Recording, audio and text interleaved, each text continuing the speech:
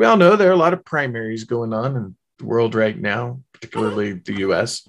mhm, And there was the big primary event taking place in Pennsylvania mhm. because Donald Trump is trying to get people in that have absolutely, I'm just going to stop there. So the the Trump endorsed governor on the Republican side, or the guy running for governor on the Republican side, he won his, and he won it by a pretty decent amount. But on the Senate race that has the charlatan and grifter Dr. Oz, Woohoo. and then it had two other dudes, well, I guess two other humans, one guy, and then there was a female that kind of came on strong there at the end. Barnett? Yeah, Barnett.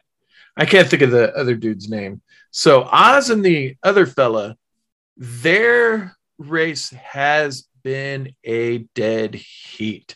As a matter of Mhm. fact, I had the TV on CNN sort of as were recording just to see if they updated it. And Dr. Oz is now taking the lead, and he has like a 96 count lead.